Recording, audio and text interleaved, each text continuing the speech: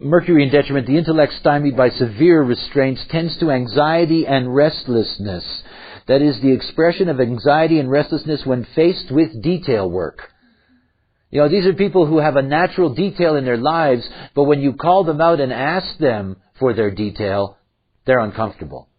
Leave me alone. So many second lines, you know, they say, leave me alone. I mean, I have that in its, you know, I have the 40th gate, which is the gate of aloneness with the second line. You know, it really tells you, leave me alone.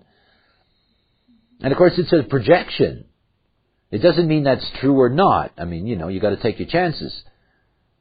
But the reality is that all second lines are basically saying, I don't really know there's anything out there, so I don't care. I mean, I'm not concerned about it. It's not like the third line. Third line keeps bumping into things, so it knows there's something there.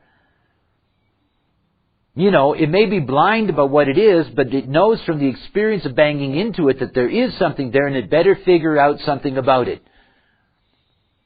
You know, through the third line is the only opportunity for the lower trigram to begin to recognize the importance of the other. I mean, the nature of how we're structured. You know, it is our evolution to be separate in this illusion. And that the lower trigram establishes that separateness.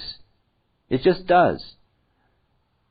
But by the time you get at the end of the lower trigram in the third line, you get that first opportunity that to be separate doesn't mean you're alone, and to be separate doesn't mean that there isn't the other, and that the other can be of value to you. That though you have your personal destiny, that you cannot live it out without recognizing and meeting the other along your way.